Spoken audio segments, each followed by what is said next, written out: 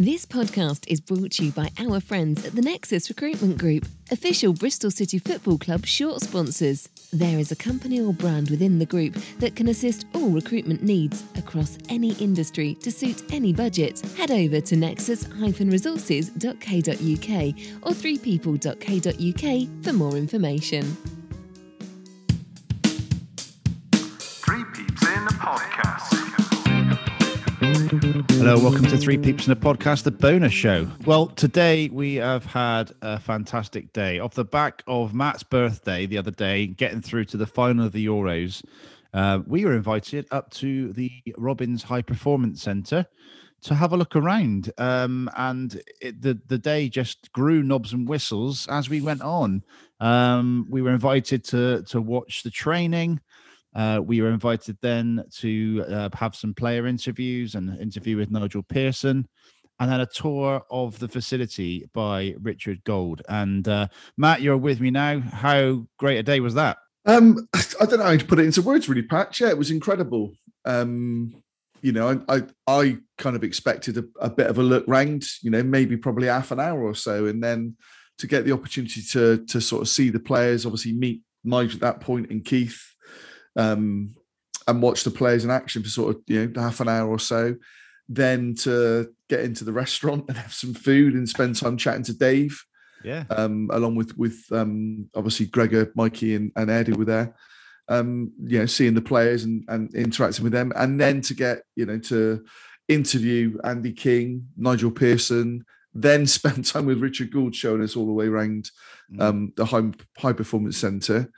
And then exactly what that high performance centre is. Yeah, it was just absolutely mind blowing, really. Well, in the style of the bonus show, there's no starting lineup to go through, but there's the minutes.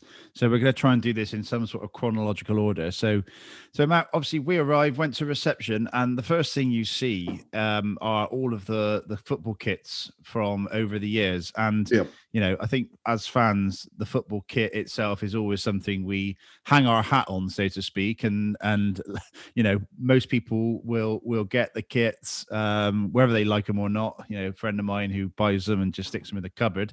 But it was great to see, wasn't it? Them all laid out on there, and we could all say, this was our favorite, this was our least favorite. Fantastic sight, isn't it?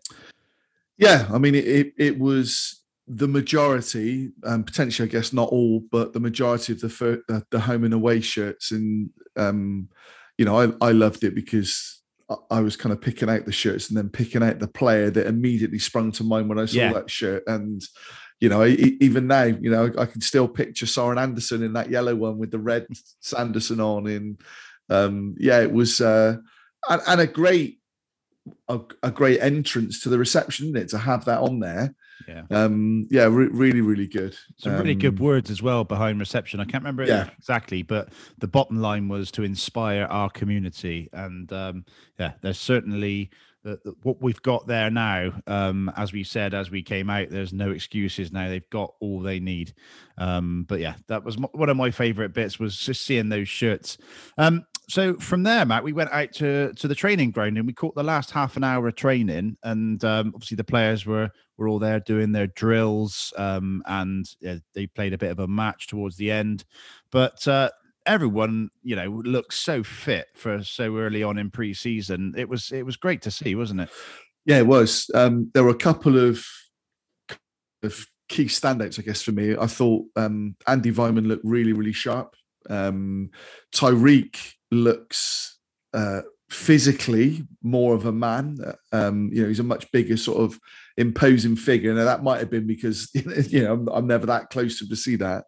And Chris Martin, I honestly, I'd love to ask him, but he looked today fitter to me than I reckon I've ever seen him. And I've watched Chris Martin play for years for obviously various clubs.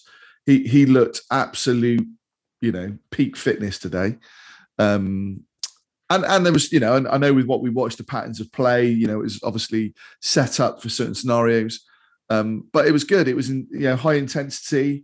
You saw the youngsters all featuring as well. A couple of really neat finishes from friends of the show, Tommy Conway, and I haven't forgot about the shirt. But yeah, it was great to see.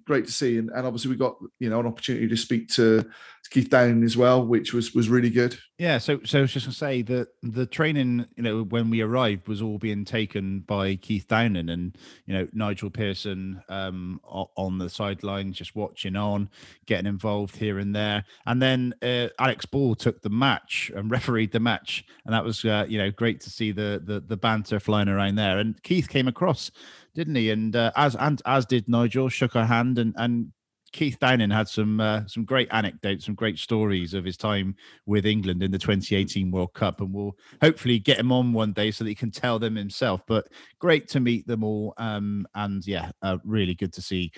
So from there, we went back in to the High Performance Centre, and we had lunch, pretty much lunch with first team on one side of us and the under 23s on the other. But fantastic lunch, very, very nice.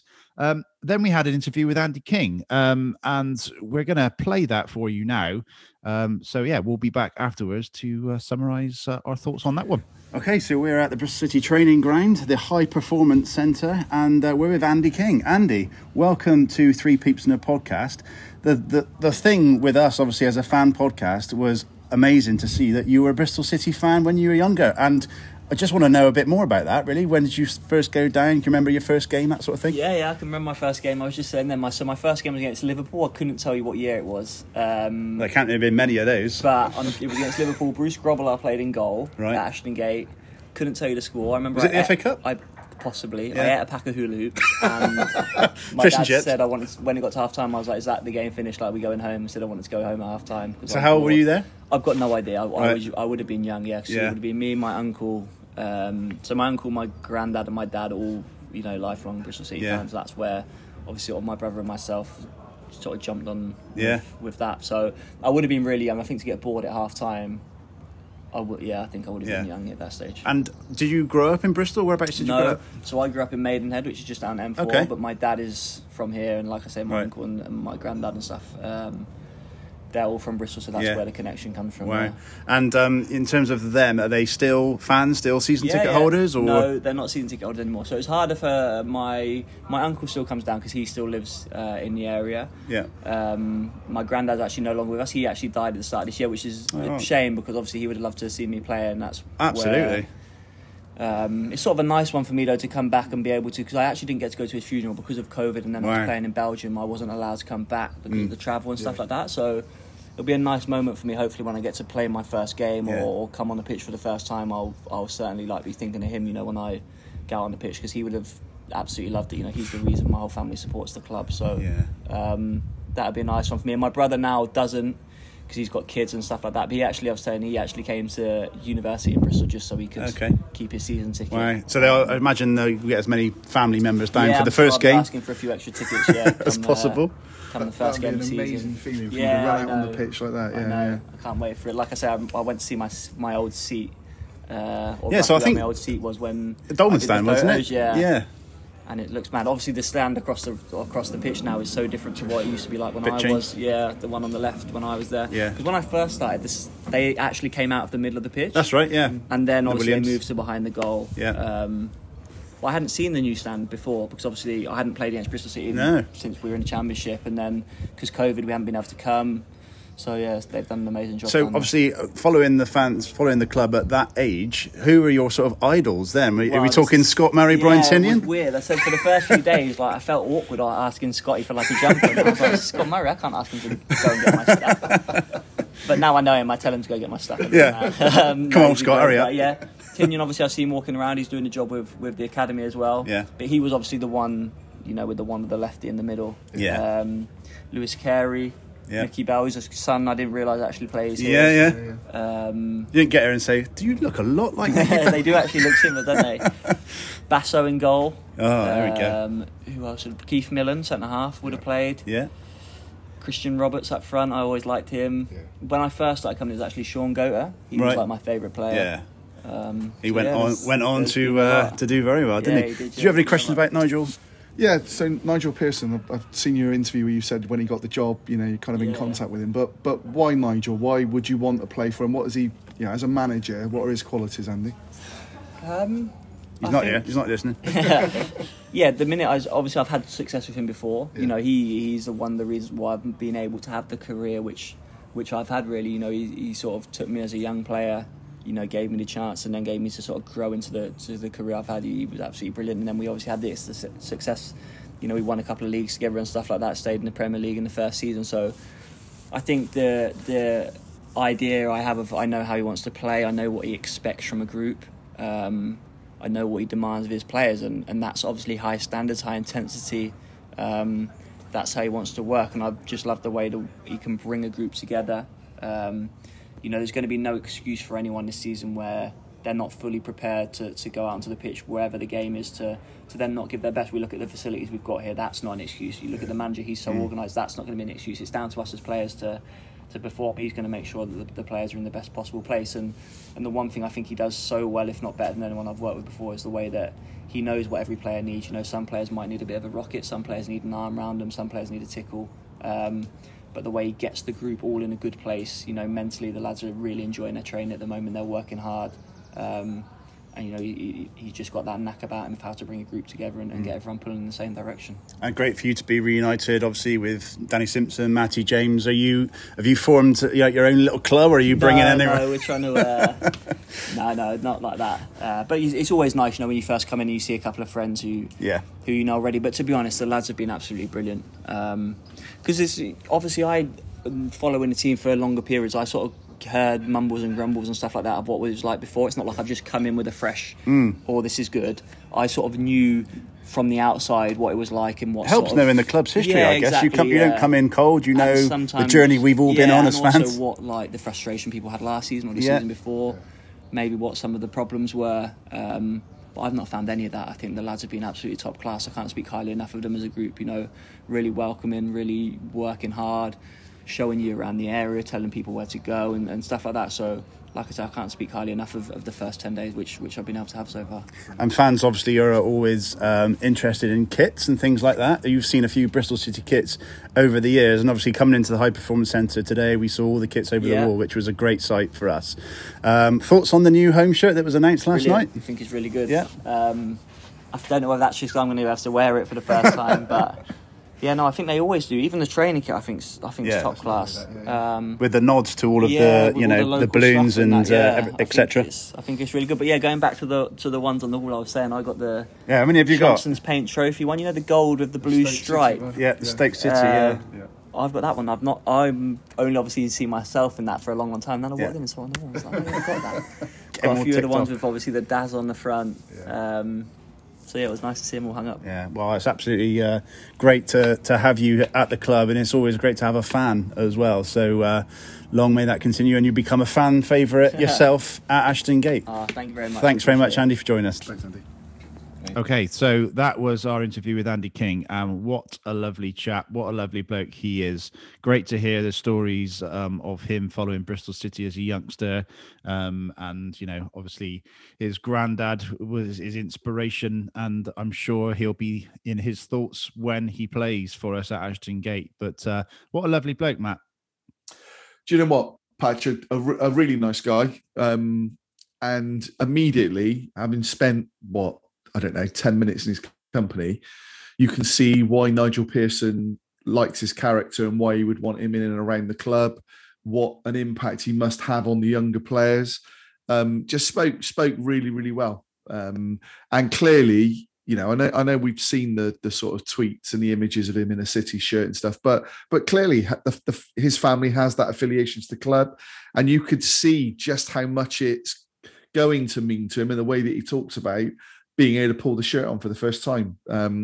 Didn't actually sort of say when I sort of step out onto the pitch is, you know, first team or whatever. He just basically said, as soon as I'm able to get on the pitch and pull the shirt on, you know, it'd be a really proud moment. And lovely, you know, especially, you know, Andy talked about his granddad and having lost him. So, you know, it's just a nice thing for the family, isn't it? Yeah. And obviously we saw the tweet that announced him as a sign-in and showed that one picture, but he had several other pictures of him in his shirt with his family on his phone. So yeah, great. Looking forward to seeing him playing for us next season as part of it's not a massively different squad, but it's seems seemingly rejuvenated. He's put in these 3 Leicester players, got Andy Weimann and Nathan Baker signed on to some longer term deals, and I sort of said to Nigel later on in the day, effectively using those guys as change agents, bringing the change that was clearly needed after the finish we had to the season. Yeah, I think, reading between the lines with what Nigel was saying, and there wasn't anything that he said that was, clickbait or anything that, I'm keeping back from anybody listening. But reading between the lines, he felt that there were changes needed, changes of personnel to freshen it up. He wanted a smaller squad, which he's obviously got. And you could see, Patch, we were there for, like I said, 20 minutes, half an hour, watching them play. You could see the camaraderie on the pitch. You could see, I think Andy King one point was shouting across the pitch at Casey Palmer about a challenge that had taken place and it's good to see. And as I said, spending time with just a couple of those players, you immediately recognise the importance of them. We got to see Danny Simpson a bit later on, didn't we, when we were going round, and similarly with him. So I kind of feel rejuvenated before the start of the season, and I always feel a bit like that anyway at the start of the season. But I do genuinely think that Nigel Pearson was saying all the right things in terms of what we needed to do fitness-wise, what we needed to do physicality, and that certainly from the outside in, that seems very much to be a situation that's taking place, and the players definitely look fitter, definitely. Yeah. 100%. Okay, so then we went into the press room, I think it's called. It looks like a mini lecture theatre for those familiar with those in schools. And Nigel Pearson came in, and we had, first of all, an interview from Ed Hadwin from BBC Radio Bristol, and then Gregor McGregor, and then it was our turn. So I'm going to play now the clip, first of all, of our interview with Nigel Pearson, which I hope you all enjoy. And then later, towards the end of the show, I'm going to play the interview from Ed Hadwin, and then we'll save the Gregor McGregor one for our bonus show for the England-Italy game. So that'll be coming up on that episode. But here we go. Here's, first of all, our interview with Nigel Pearson. Okay, so Nigel, thank you very much for joining us on Three Peeps in a Podcast, and thanks to Dave for setting this all up.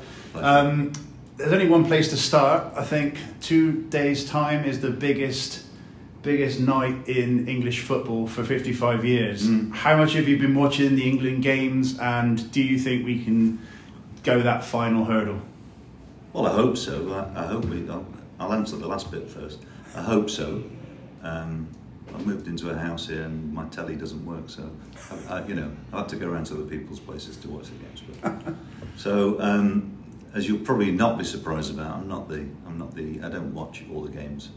But yeah, it's been an interesting journey in the tournament, I think, for England. And what always fascinates me is the hysteria in the media about how they report certain games and performances, and I think we've been a side who the weight of expectation and the weight of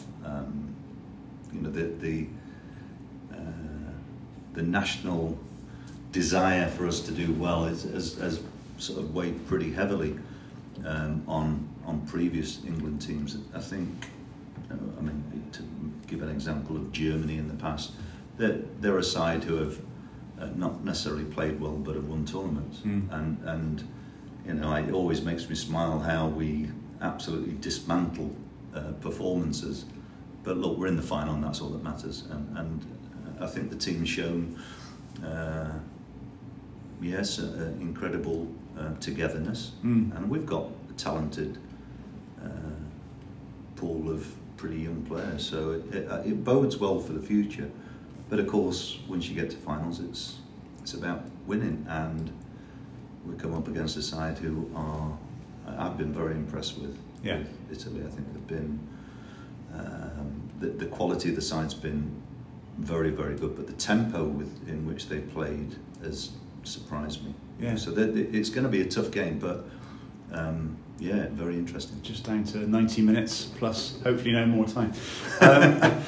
In terms of Gareth Southgate as well, I'm sure you've played against him and been in opposite dugouts. How well do you think he has done? You know, from where he was 25 years ago, almost to the day of missing that penalty, to come through that adversity and come out the other side and be where he is now. What a journey he's been on. Yeah, but he's an intelligent guy, I think, as well as being a good football man. And I think what stands out is his calmness and his ability to just keep things in perspective. I think he's handled his tenure as the national coach particularly well. They've certainly gone down a route of bringing young players through, which is bearing fruit. So he's been able to. He's won enough games to give himself further opportunities, and that's always what it's about. I think he's done incredibly well. No doubt he'll be Sir Gareth if we win. Well, absolutely. So we are a fan podcast, Nigel, and how have you galvanised your relationship with the fans in your previous role, and how has that gone for you? Well, it's been difficult here so far. Obviously, it's been difficult here so far because I've not really had contact with our fan base, and that's always a difficult. It's a difficult relationship to build when there's absolutely no contact. And I think one of the things I both expect and realise is a part of the job is, you can't go through the type of run that we've been on and not come in for some criticism. But what I would say is I feel that our fan base is very keen for us to do well as a club, and I think they genuinely feel that we as a club are trying to move in the right direction. Yeah, sometimes you need a few knockbacks before you can move forward. And I think what I'll always try and be is as open as possible. I mean, I know I don't always have a reputation of being the most open person with the media, but yeah, that's true too. I'm not trying to hide behind that. But what I'll always try and do is paint a clear picture if I can. Yeah. And honesty sometimes, if it's what people don't want to hear, it's I'd rather give the view of how I see it rather than try and waffle my way through it. Absolutely. Open and honesty I think it's what fans want to hear. They want to be in tune with you, with the coaching staff, with everybody else, and just have that. It's more about the players, and I think this is the thing that we've got to be. I think this is something that we've got to be very mindful of. I think that there is a danger in the modern game that fans lose contact with the players that they support, and they support the club, but I've probably heard me say before, as a manager, as a player at a football club, you are a visitor. You're passing through. Yeah. If you're a fan, you're a fan. You're there for life, and that's it. So, we are, if you like, custodians of the positions that we hold, and it's really important that, whether it's successful or not, you try and do it with a bit of integrity and a bit of authenticity, and I think that's really important to me. Yeah. And for that first game, Blackpool at home on the 7th of August, hopefully a full Ashton Gate. How important is that going to be to have that roar? It's going to be the first game of the season for us fans. Is always optimism is through the roof, undoubtedly, but it's always a nice hot day as well. So it's one that's going to be a fantastic one to get those fans in and cheering on the team. It will be I think it'll be a great day for football. Absolutely. But certainly for us, I think what you've got to remember is that some players have thrived through not having the pressure of the fans on them. But there's so many people who just find it more difficult because of it, and I think it will give football a huge lift to get, as we've seen in the Euros, how important it's been to get crowds in there. I think we've seen a level of football which reflects that. I think our players are really excited about the prospect of playing back in front of our own fans. Certainly, I'm really looking forward to getting back on the touchline or sometimes in the stands to oversee the team. And I think what's also really important is that our fan base has an optimistic outlook on the future, because there's nothing worse than feeling a bit negative about where we are. And I think the changes that we've made this summer hopefully will ignite some optimism. But then it's about us delivering, and that's what we've got to do. And that's one of our objectives in pre-season is to create an identity that our fans can identify with themselves, and that is, I want us to be a really hard-working, honest side first. We've got some good players, but it doesn't go the other way around. I want us to be hard-working. I want us to show a real commitment to what we're trying to do, and be as fit as we can, so that, if we have to win games ugly sometimes, I'll be really happy to win an ugly game, and I think the fans will too. Because there'll be days that we play well and win, and you'll enjoy good football too, but it's about winning, and we've not won often enough. Co-host Matt. Just one for me, how are you finding life in Bristol, Nigel? Yeah, everybody wants to sort of get to know you, which is good. Where I live, I took a taxi home yesterday, and the guy asked me if I'd do a presentation for his grandson's team. So I'm fully aware that people are going to be people have been really warm and very welcoming, and it's a fantastic city. It's a great secret. It's a well-kept secret, is Bristol. But I like to live in the outlying areas. I'm not telling you where, but I like a bit more of a country location. But it's been, it's a fabulous place. I think if we get it right here, there's a huge scope for us to really develop hugely as a football club too. So you can start ticking off all of the landmarks on your shirt. Yeah, I'm looking forward to seeing the balloons, to be fair. Yeah. Oh, that's a great site. It's a fantastic site. Yeah. Great stuff. There are some pubs on there. Well, probably on the back, okay. I think. Okay. But Nigel, thank you so much. Pleasure. Good luck for the season, okay, and we'll be with you all the way. Cheers, thank you. Thanks. Okay, so that was our first ever interview with Nigel Pearson, and hopefully we'll get further opportunity to do that throughout the season. It's clear that communication with fans, as well as the press, is really important to Nigel, and also to Richard Gold, who we'll come on to a bit later. But Matt, your takeaways from that interview with Nigel Pearson? I enjoy listening to him anyway. As he said within the interviews, he's got kind of a bit of a reputation as being perhaps a bit awkward or whatever. But I think he thinks about his answers.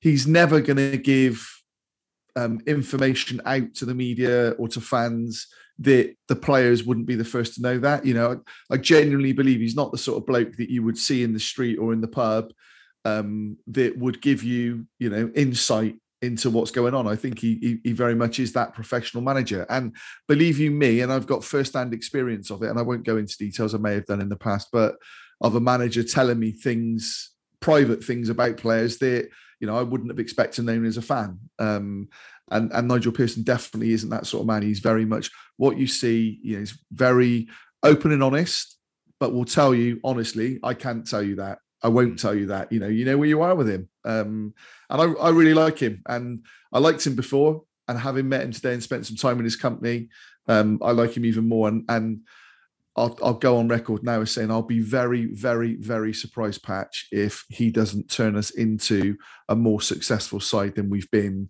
without him being here. Yeah, absolutely. It was great. It was great to get the thoughts. I started purposefully in that interview with a non-Bristol City question, because he must get bombarded with those, and it was great to get his thoughts and opinions on England and on Gareth Southgate, and the man that quite frankly we've all fallen in love with over the past few years, from the World Cup and now into the success of the Euros. And fingers crossed Sunday night goes as we all hope. But it was a great insight, great conversation, and as I say, we hope we can have further conversations throughout the season. Matt, then we were introduced to Richard Gould. He came to the room and he gave us a tour of the High Performance Centre. And I think we started back in the reception area. We did, yep. Yeah, and he pointed out that his favourite shirt was the one that he designed. That's right. Yeah, I'm just trying to remember which one it was. But, it was the black. Black and green, was it? Yeah, no, I think it was the black. Yeah, the black RSG one. I think. Yeah, that's right. Yeah. So from there, Matt, where did we go? You've got a better memory than me. Yeah, so we walked through. As he sort of said, from the reception, you've got the left is sort of the first team players, the right hand side is the academy, and then the sort of, the other staff, the backroom staff. But we went through left hand side. We went past various different meeting rooms, boardroom, or that was upstairs, the boardroom, wasn't it? But various different meeting rooms. Went through and saw where all of the analysts were working. That's right. So all the analysts were sort of in there, and the analysts were there because they film training. They've got a drone the whole time, analyzing.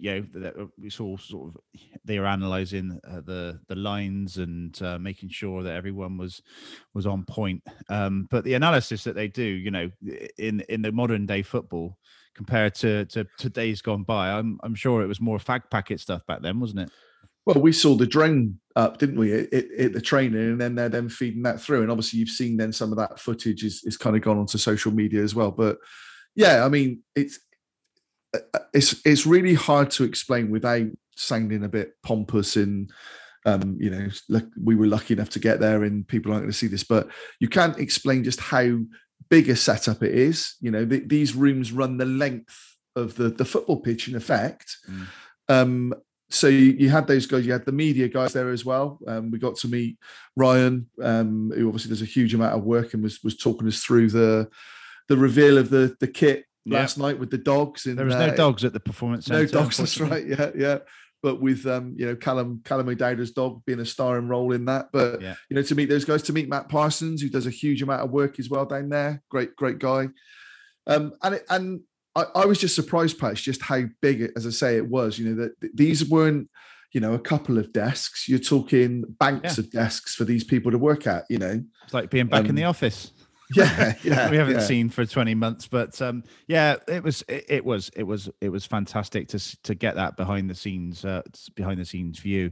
We basically walked through. We saw Nigel's room, the manager's room.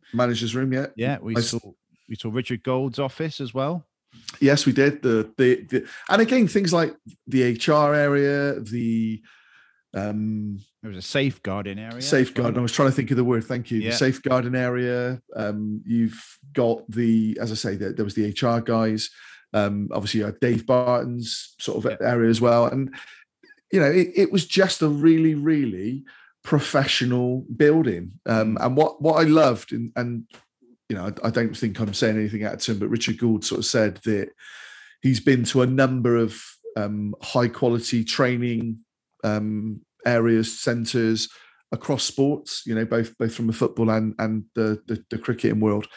And this was as good as anything he's seen, but actually in some ways a lot better because it is very much a place of work. And that's the impression you got. We saw the sleeping pods, didn't we? That they've I think they said took delivery of yesterday, which was sort of three big pods that the players after sort of heavy sessions will go in. That sounds bad, heavy sessions, doesn't it? I don't mean having, after watching the England games, but spend sort of 20 minutes, half an hour after a training session to get a bit of sleep in and re-energize, and that. You're thinking, crikey, sleeping pods at Bristol City, and that was the first bit.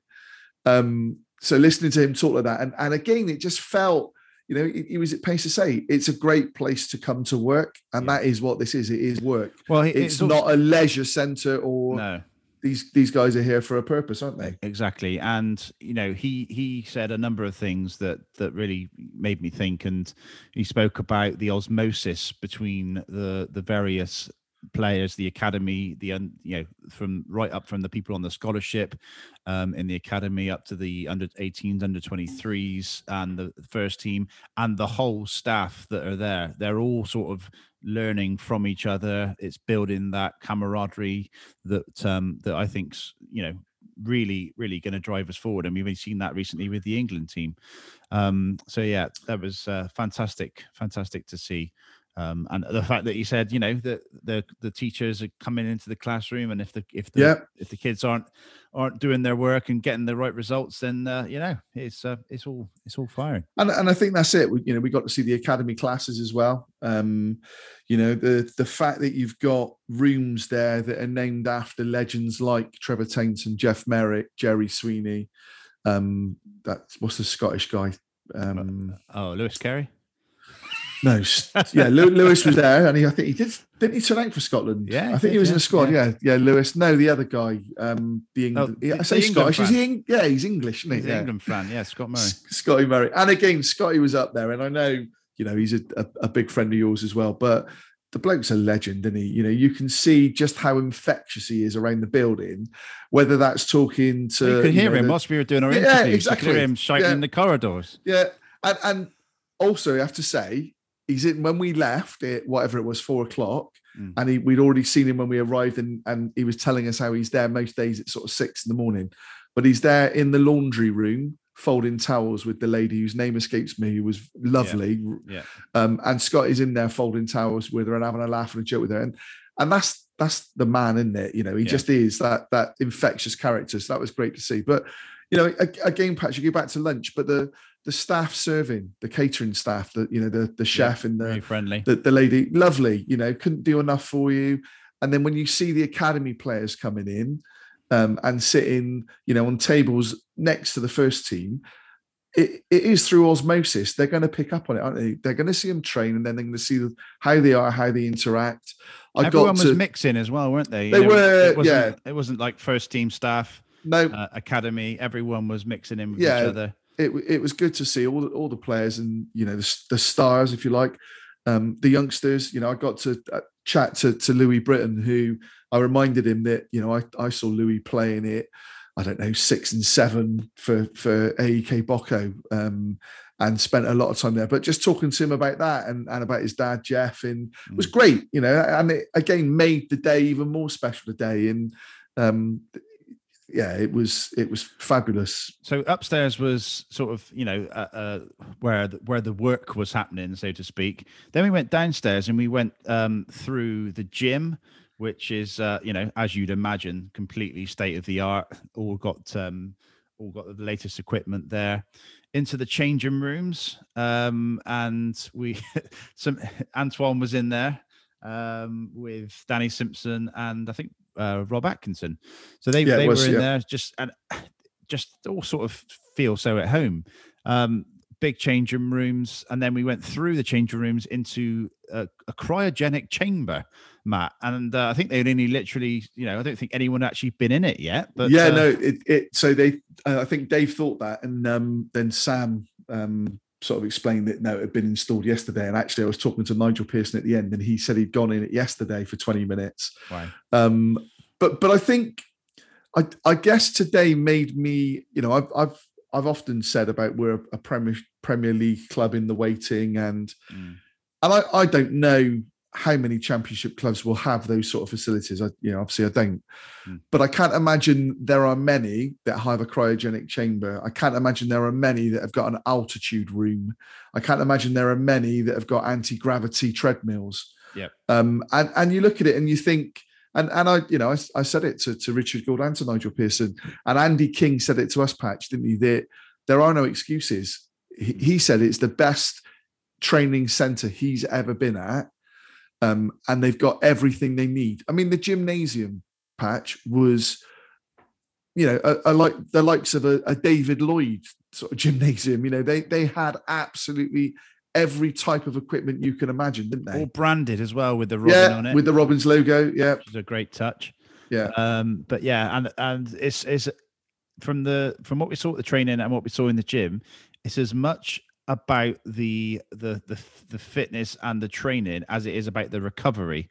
So, this has sort of come through sports science over the years. But, at the end of training, they were warming down. They were all of the rollers all laid out for them. And, the cryogenic freezing chamber as well. It's as much about the warm down as the warm up, isn't it? Yeah. And again, I asked Dave how many staff were there, because there were a lot of staff there that had set things up, and as you said, had the the relevant pieces of equipment ready to go. And it's just a very, very impressive building. And it might sound a bit sycophantic, and I'm not blowing smoke up anyone's derriere. I, as a fan, a Bristol City fan of 50 years. Oh no, not 50 years. Oh. I'm aging myself now. Do you know? I was then thinking to myself, how old am I? And I'm thinking, I was thinking the 55 then, which is obviously since we last won the final. 1 year old. No, 45 years. It's just, it's great to see, and a huge, huge testament to the Lansdowne family again.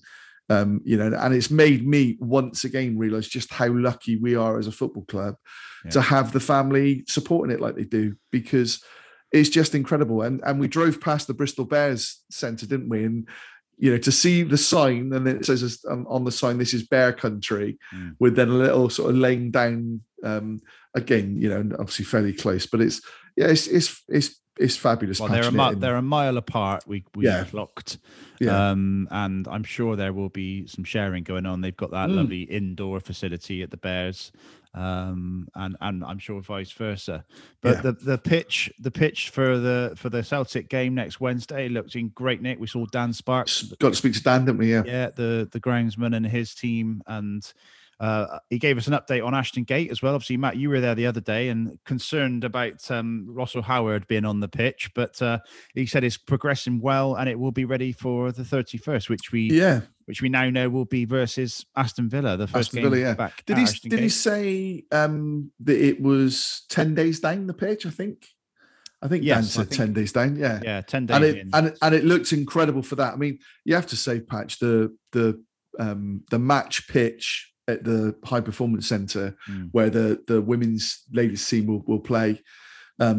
It's like a snooker table, wasn't it? It was just so flat, and the lines in it just looked, you want to play football on it, don't you? So how many pitches were there? Obviously there was that showcase pitch, if you like. There was the showcase, there was the one that the players were training on, there was one to the side of that, and then there was the one in the corner where the goalkeepers were training. And I don't know if it was Nigel or Dave that said to us about the goalkeepers. No, it might even have been Richard, but the goalkeepers, all of the goalkeepers, academy up, were all in the same area and being able to train together. And you think, again, if you're a youngster and you get to see your first team players going through their routines and showing the dedication needed, that is only going to inspire you, isn't it? So, I've always thought it was a little bit of, not flannel, but when we sort of heard, it'd be really important for us all to be up here together in the academies. But you could see that, and I also say, Patch, we got to see Tin Man, didn't we? So Tins again was stood there watching the training. So, again, a huge. It's going to be interesting time for him. And from what we heard in the interviews with Nigel, how many players will actually go out on loan? And obviously, I'm sure he'll bounce off of Brian on this one as well. But it's going to be interesting to see how that all works out. Yes, and Nigel Pearson was sort of clear to say, wasn't he, that he does, loans only happen if players need game time because they're not playing and not kind of featuring or coming back from injuries, that kind of thing. Or to develop, didn't he? Or to develop, exactly. But also that, he said that the youngsters had the shirts. That was really interesting. Yeah. Actually, Tommy Conway finished as our striker with Necky Wells. And so he sort of said they're all saying he's still got the shirt. Yeah, they're all in that position that they're going to feature. So, realistically, of course, you would expect some of the youngsters that featured last year. You'd expect the likes of potentially George Nurse, Cam Pring. Cam may stay around, but George Nurse, maybe the likes of maybe Tommy or Sam Bell or Sam Pearson going out on loan, because you forget these are 18, 19-year-old lads that got thrust into action. And you wouldn't really have expected it. But what Nigel Pearson was very, very clear to say, wasn't he, that if you are good enough, he's not interested how old you are. Now, whether that's 34-year-old Danny Simpson, and I'm sure Nigel Pearson said he was 34, because he then also referenced, didn't he, the fact that he'd said to Alex Scott, who was 17, that Danny Simpson was twice his age. But yeah, it's, I'm, as I say, I'm very enthused about what I saw today and what I heard. Yeah, a couple of more things I want to get in. So Mikey Cobham was there, who joined us for the bonus show a few days ago, probably. He was doing a vlog, so that will be on his YouTube channel, and we'll retweet that. So make sure you follow us on Twitter at 3PIAPC, and we'll retweet that vlog from Mikey Cobham, which I think will be an interview with us. Short interview we did on that. So that was good to do.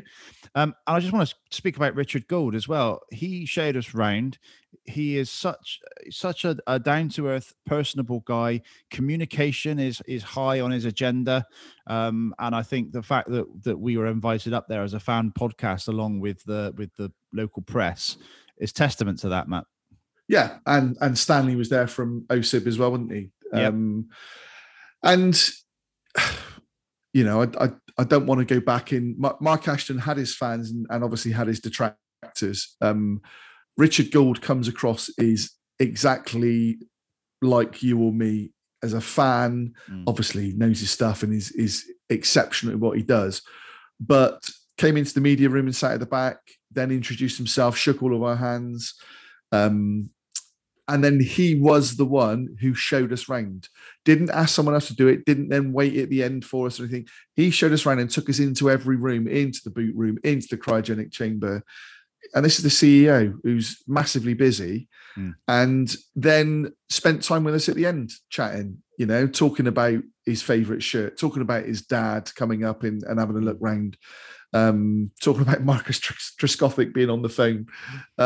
So just a really, really nice guy. And again, gives you a really good feeling about the place. You know that I think someone sitting in front of Richard Gould will know what you're getting is the truth and is a genuine man, which again is what you want as a fan. You want someone that's going to represent your club like that.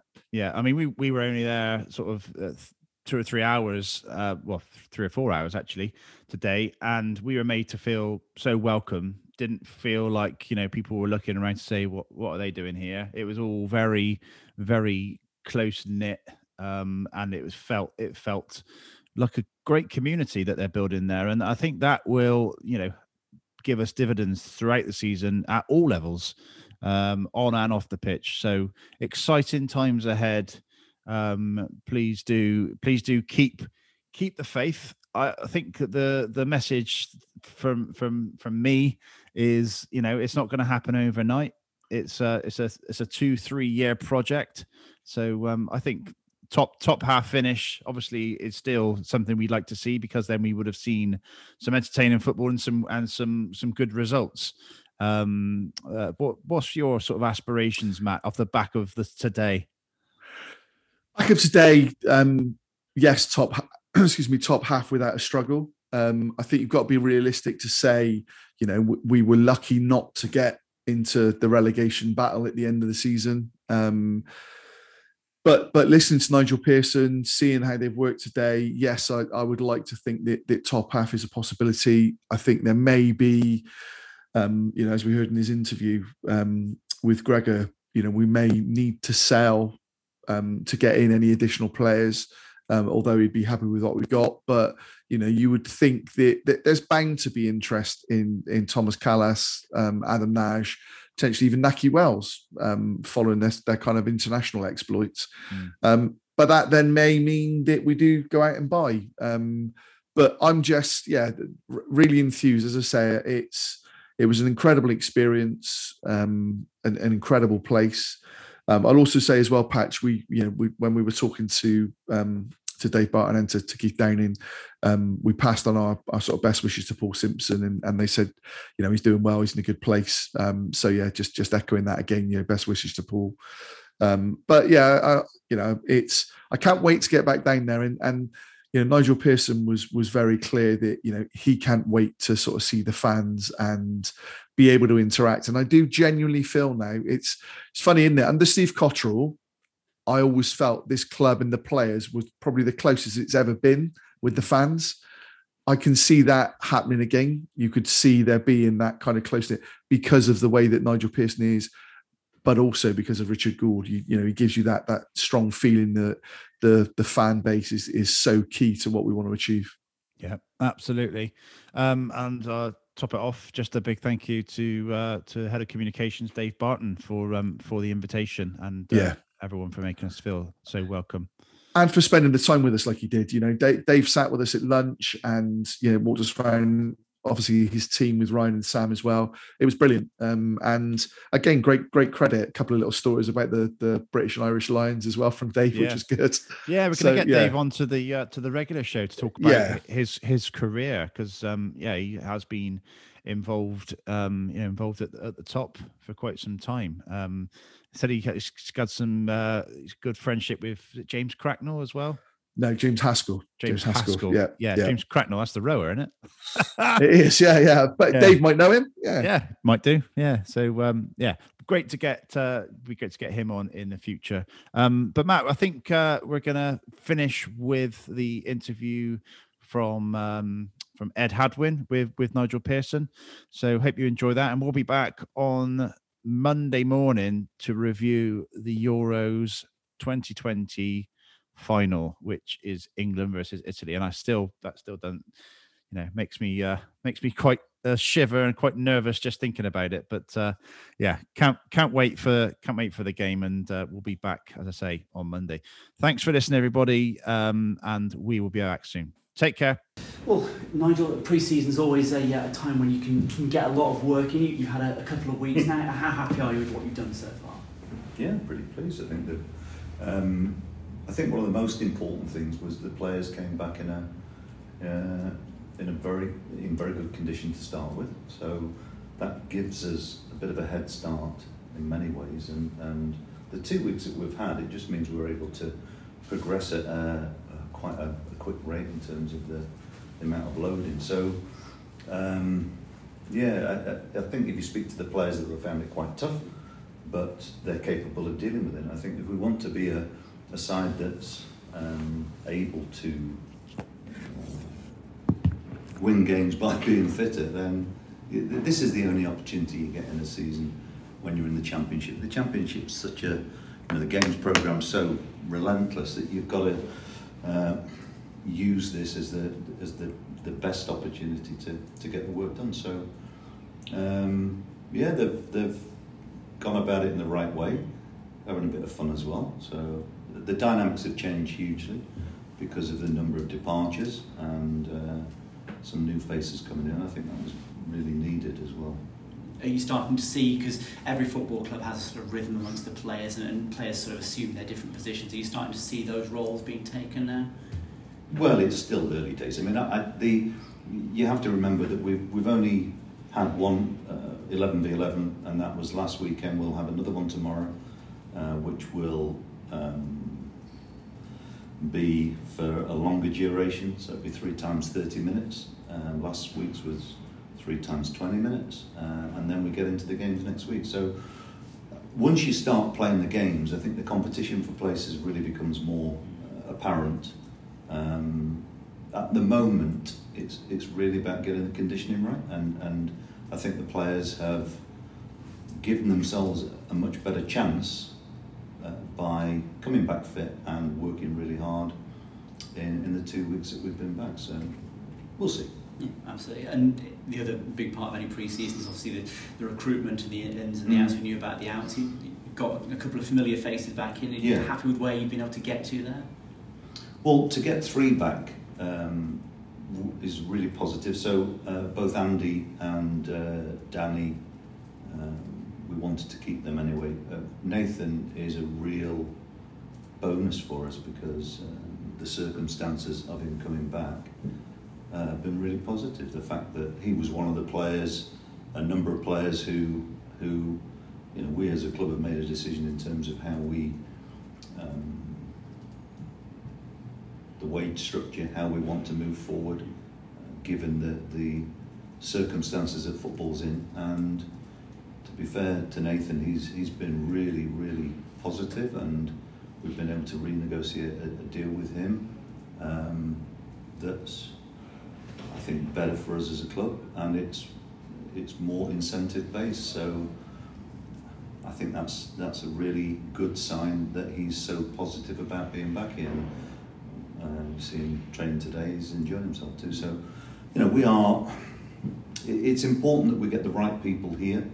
I've made my mind up at the end of last season that we needed lots of change, not necessarily because people are bad people or anything like that. It's just that it needs freshening up. We need to create an identity, and I don't think we had a positive one last season. So I think, again, another important factor about this pre-season is to get new faces in who bring a bit more know-how as well, experience, and they will help some of the younger players that we have here. So I think we've done pretty well so far. Yeah, and so you talk about experience, the likes of Andy King and Matty James. You've worked with them before, you kind of know them, but they also bring that know-how. They do, and quality.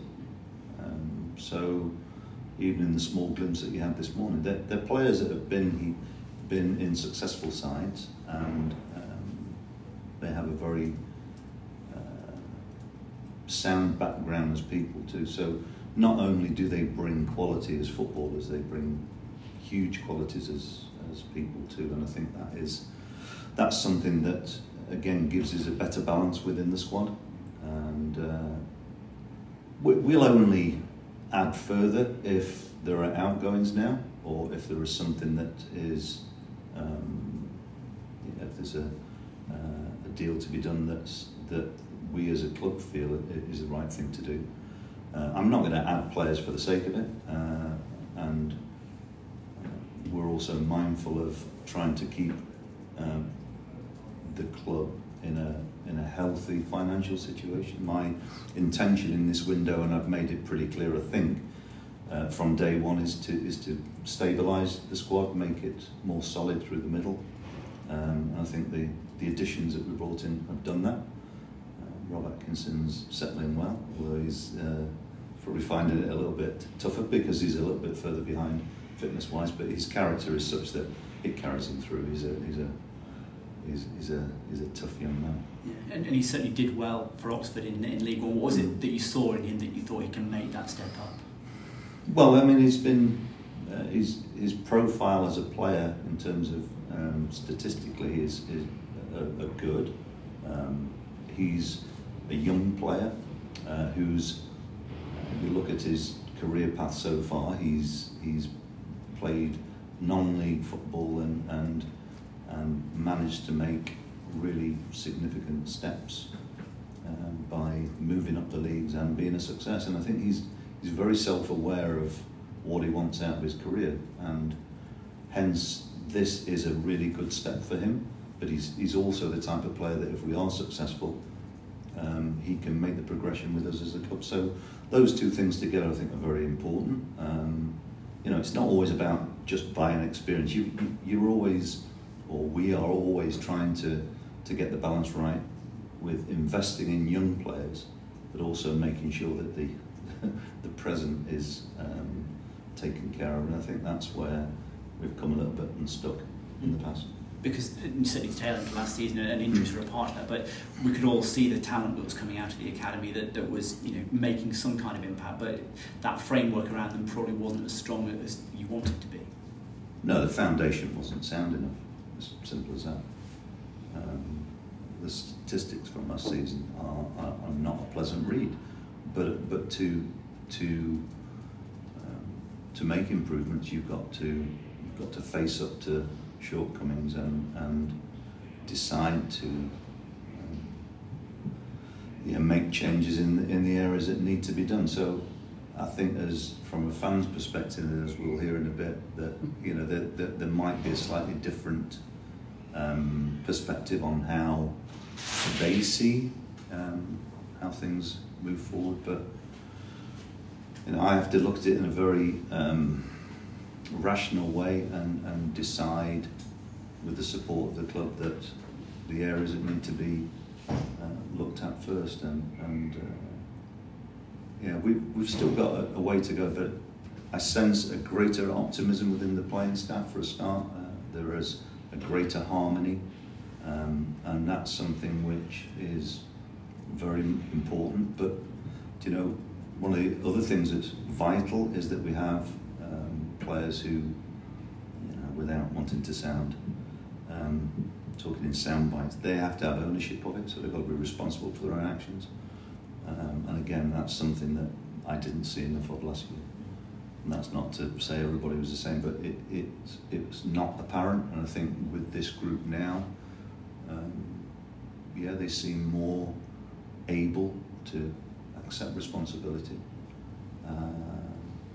And I think we'll see a big improvement. Okay.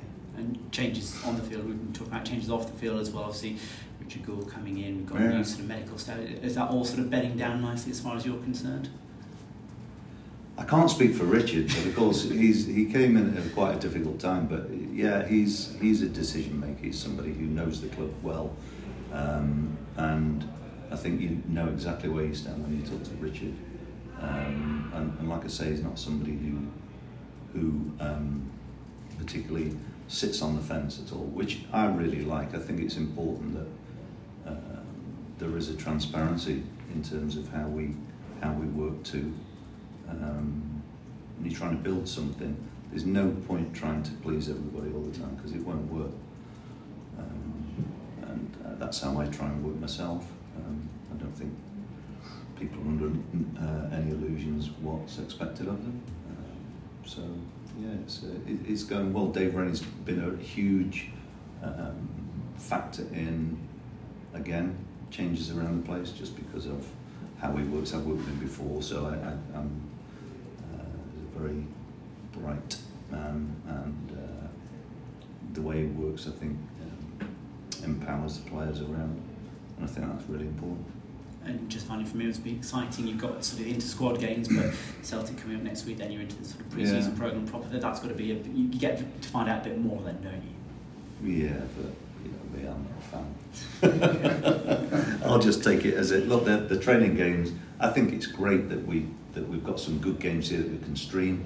So I think our fans can at least enjoy some of the early games, but.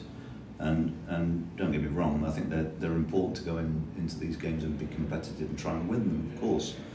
But it's also really vital that we continue to develop ourselves. It's not about spending too much time looking at what the opponents bring. It's difficult to gauge where other sides will be at in their preparation, but yeah, I mean, it is good to get the fixtures sorted out for pre-season. We've got some good games, and so we start with Celtic, which is a tough old game, but so what? I think it would be a good day, and then we're off to Loughborough, and then when we get back, we've got Portsmouth, MK Dons, and then we've got a double header, Exeter and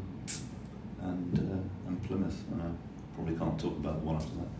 I'll be announced later today. Yeah, I can't. You can talk about it. I can't talk about the other one after that. But it's Villa. White walls, the feeling of home, warm smiles, the crash and burn, and the wheels keep spinning round and around and around. This time you can fonder. Wonder what love means and what love is. This time you can fonder. Wonder what love means and what love is. What is love?